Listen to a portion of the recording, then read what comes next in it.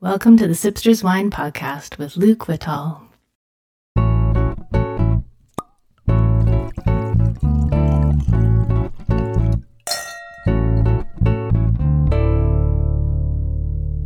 Hello, Sipsters. Welcome back to the Sipsters Wine Podcast. My name is Luke Whittall, and I can be reached at sipsterswinepodcast@gmail.com or visit the website sipsterswinepodcast.ca.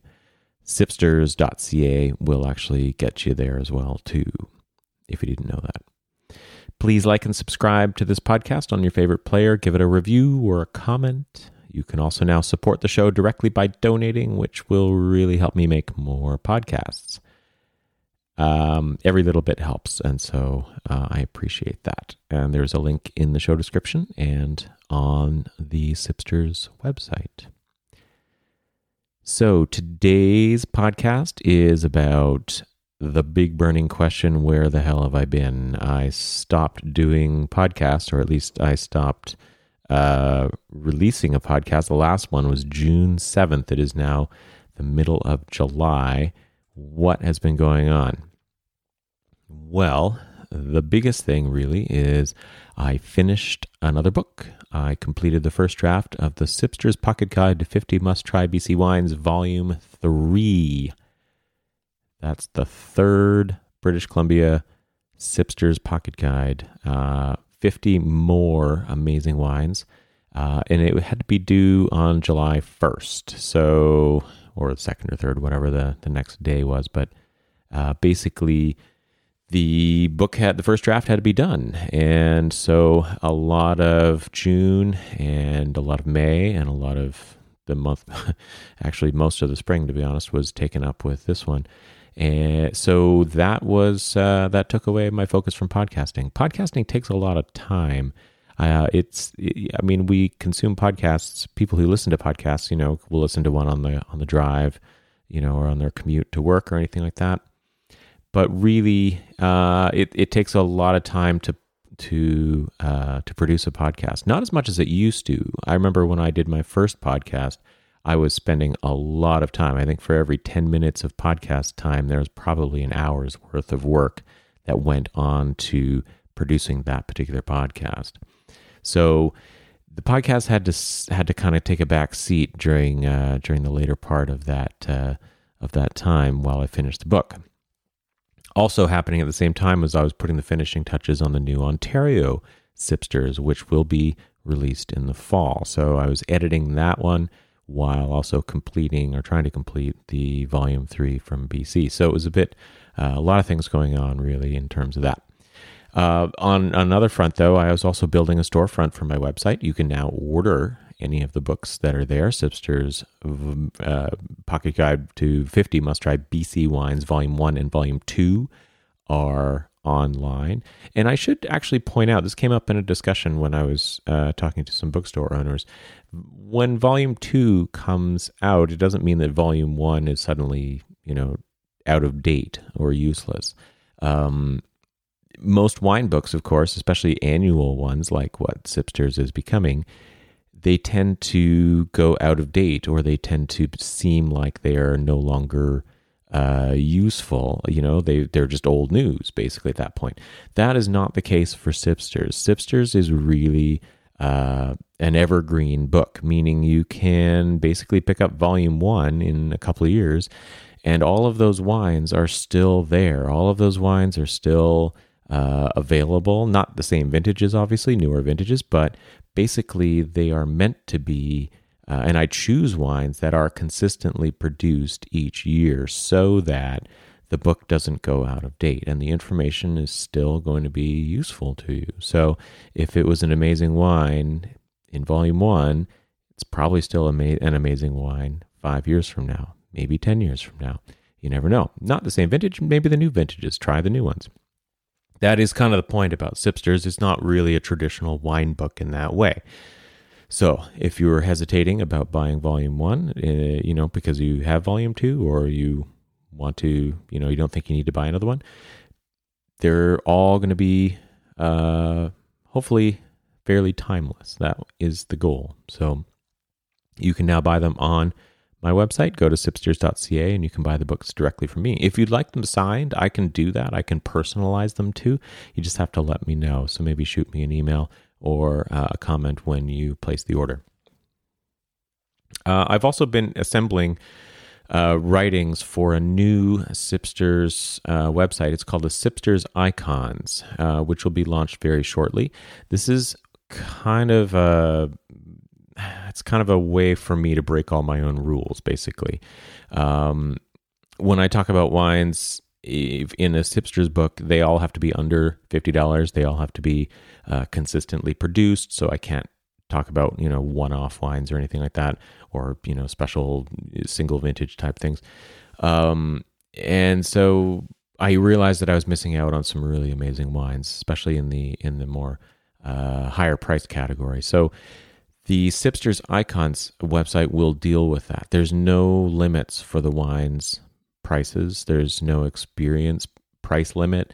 And that's another thing I can talk about is the experience instead of maybe a specific wine. And there's also no limit on word count. In a Sipsters book, I can only use one page, which is about 250 to 300 words.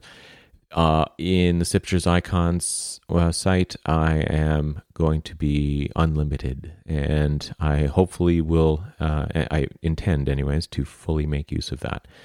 There's a lot of things that I can talk about when it comes to wine, and this is going to be one of those things.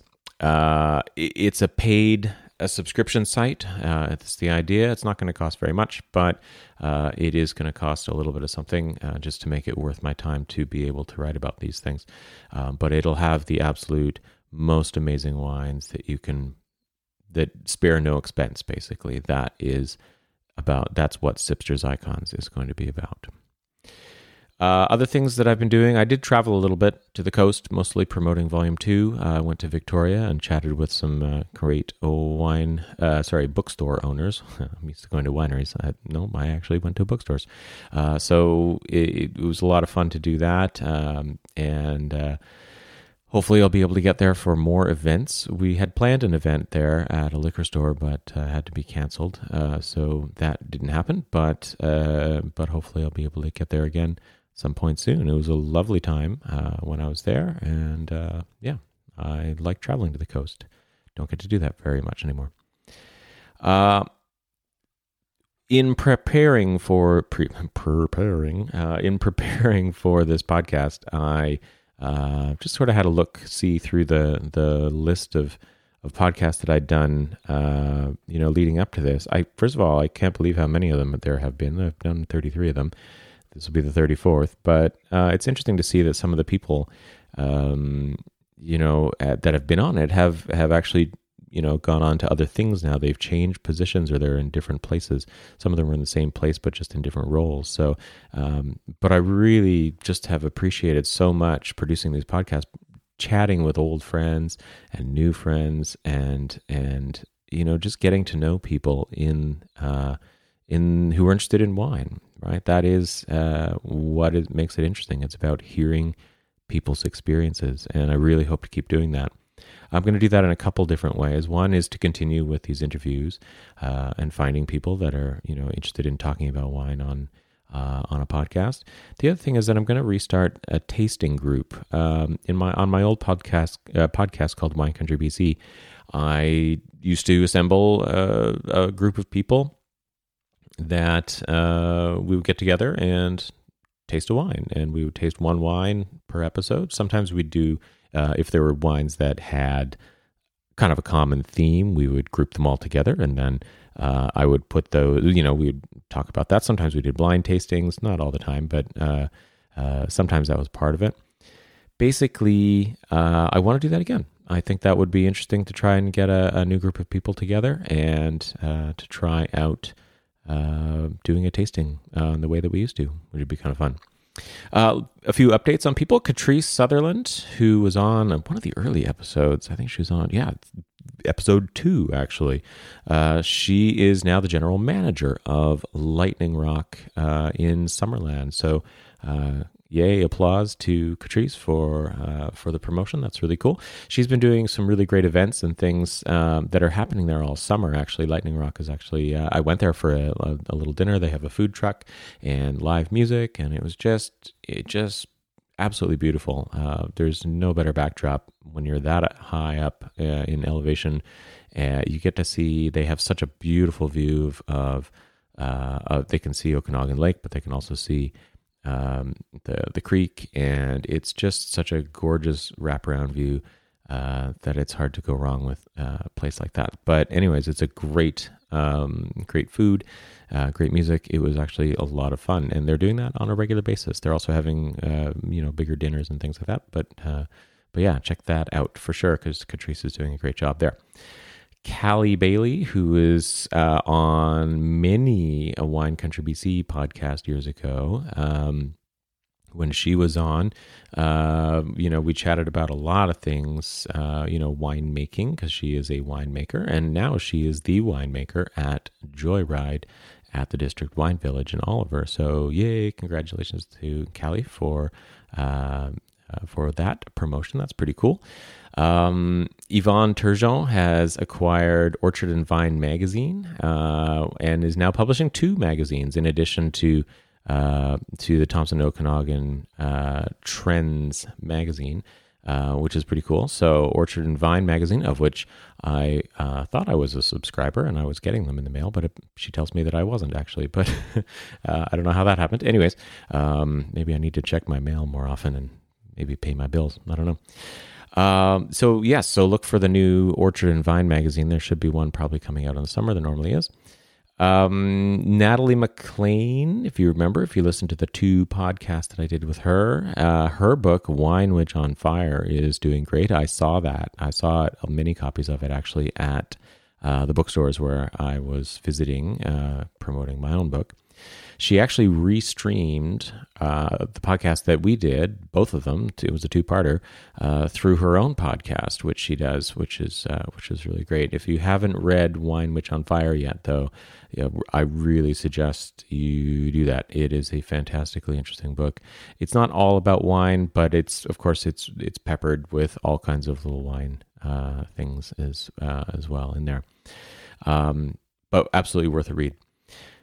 John Schreiner actually came to visit the Okanagan in June, and we did a signing together at Meyer Family Vineyards. It was a really fun afternoon. So other things that were basically taking up all my time, or just another one of those things that was taking up all my time in June, which is, again, why there's not a lot of podcasts happening at this point. So I'm hoping to get, like I said, a group together to do more podcasts, and I have people who are interested in being on a podcast. I'm trying to schedule them, but scheduling people in the summer is tough. It's getting, people are busy moving around. I'm here this weekend. No, you're not here this weekend. Okay, well then how about next weekend? Oh no, wait, I'm gone. Oh no, you're away. So we have to kind of work around the scheduling thing a little bit more in the summer. Doesn't seem to be a problem in the winter. Everyone's got it's only so many things you want to do in the winter, but in the summer, people seem to be a little bit more scattered. So it's been a little bit harder to schedule a podcast here, but that's all right.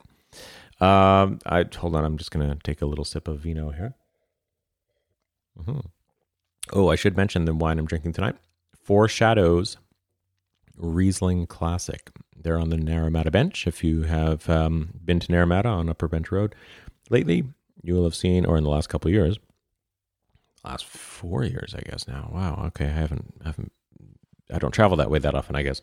But Four Shadows Riesling Classic is the wine that I'm tasting tonight, and just a beautiful Riesling. They have had Riesling. Riesling has come from that vineyard. I know that there's been a couple of wineries that have used the Riesling from that particular vineyard site prior to the opening of Four Shadows, and the Riesling that those wineries made was really good, fantastic actually. So it is not a surprise that this is an equally fantastic Riesling. So very cool. If you like an off-dry style Riesling, this is actually only 9.9% alcohol, so It's a sipper. You can sip on this one for quite a while, and just beautiful flavors and bracing acidity and a little off dry. So it's not going to it's going to be quite a smooth wine. So great experience tasting this one.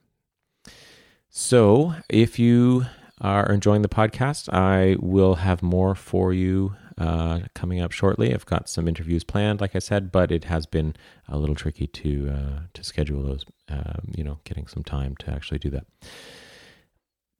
Hopefully, I will have more time, and the emphasis, especially going through the fall, will be the podcasts, especially going through as the new the new Sipster's Pocket Guide 250 Must Try Ontario wines hits the shelves beginning in the fall. I don't have a firm release date on that yet, but I believe we're planning for some time in middle to late October. So look for that. You will hear about it all here first. In fact, podcast listeners may actually be able to get a copy early. I'm going to see if I can arrange something so that I can get, as soon as I get the copies, I will see if I can give away a copy sooner.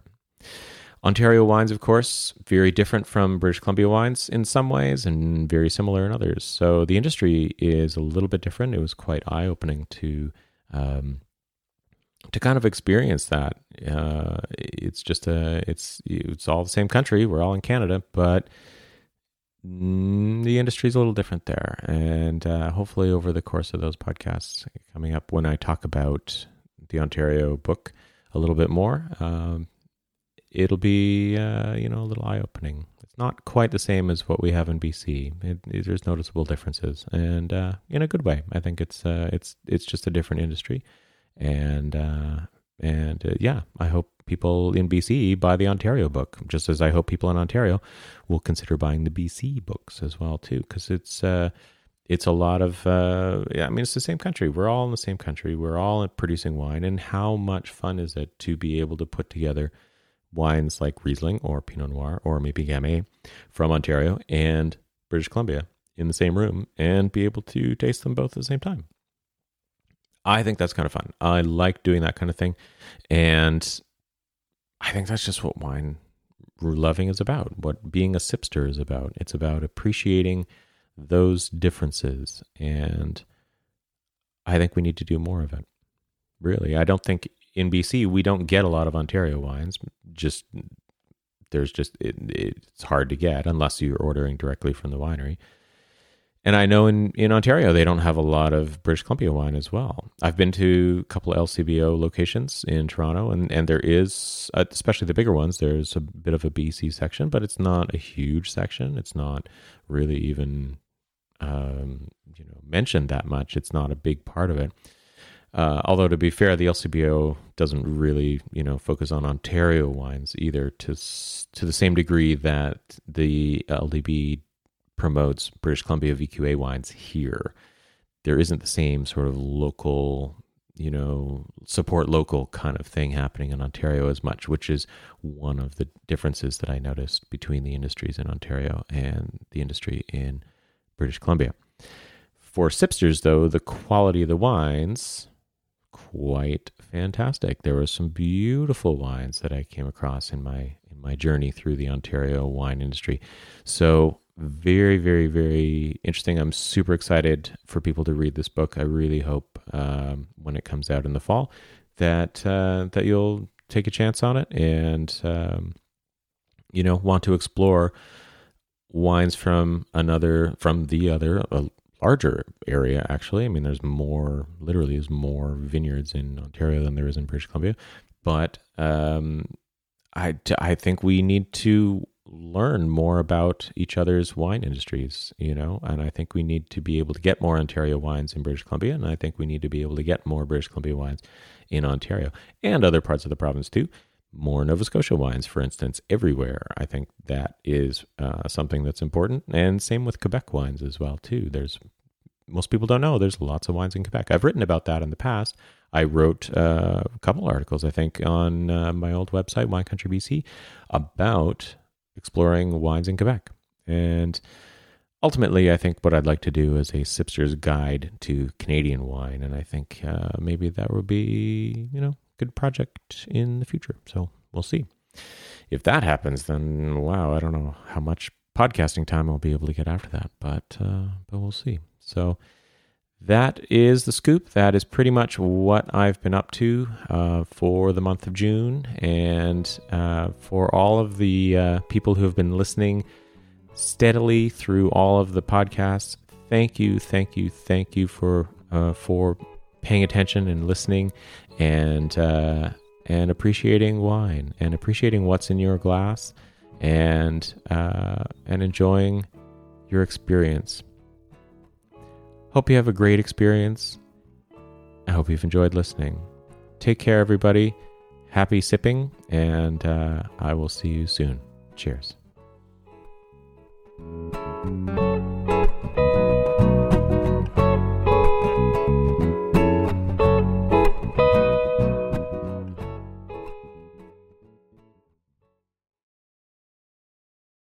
Thank you for listening to the Sipsters Wine Podcast. Go to Sipsters online at sipsterswinepodcast.ca.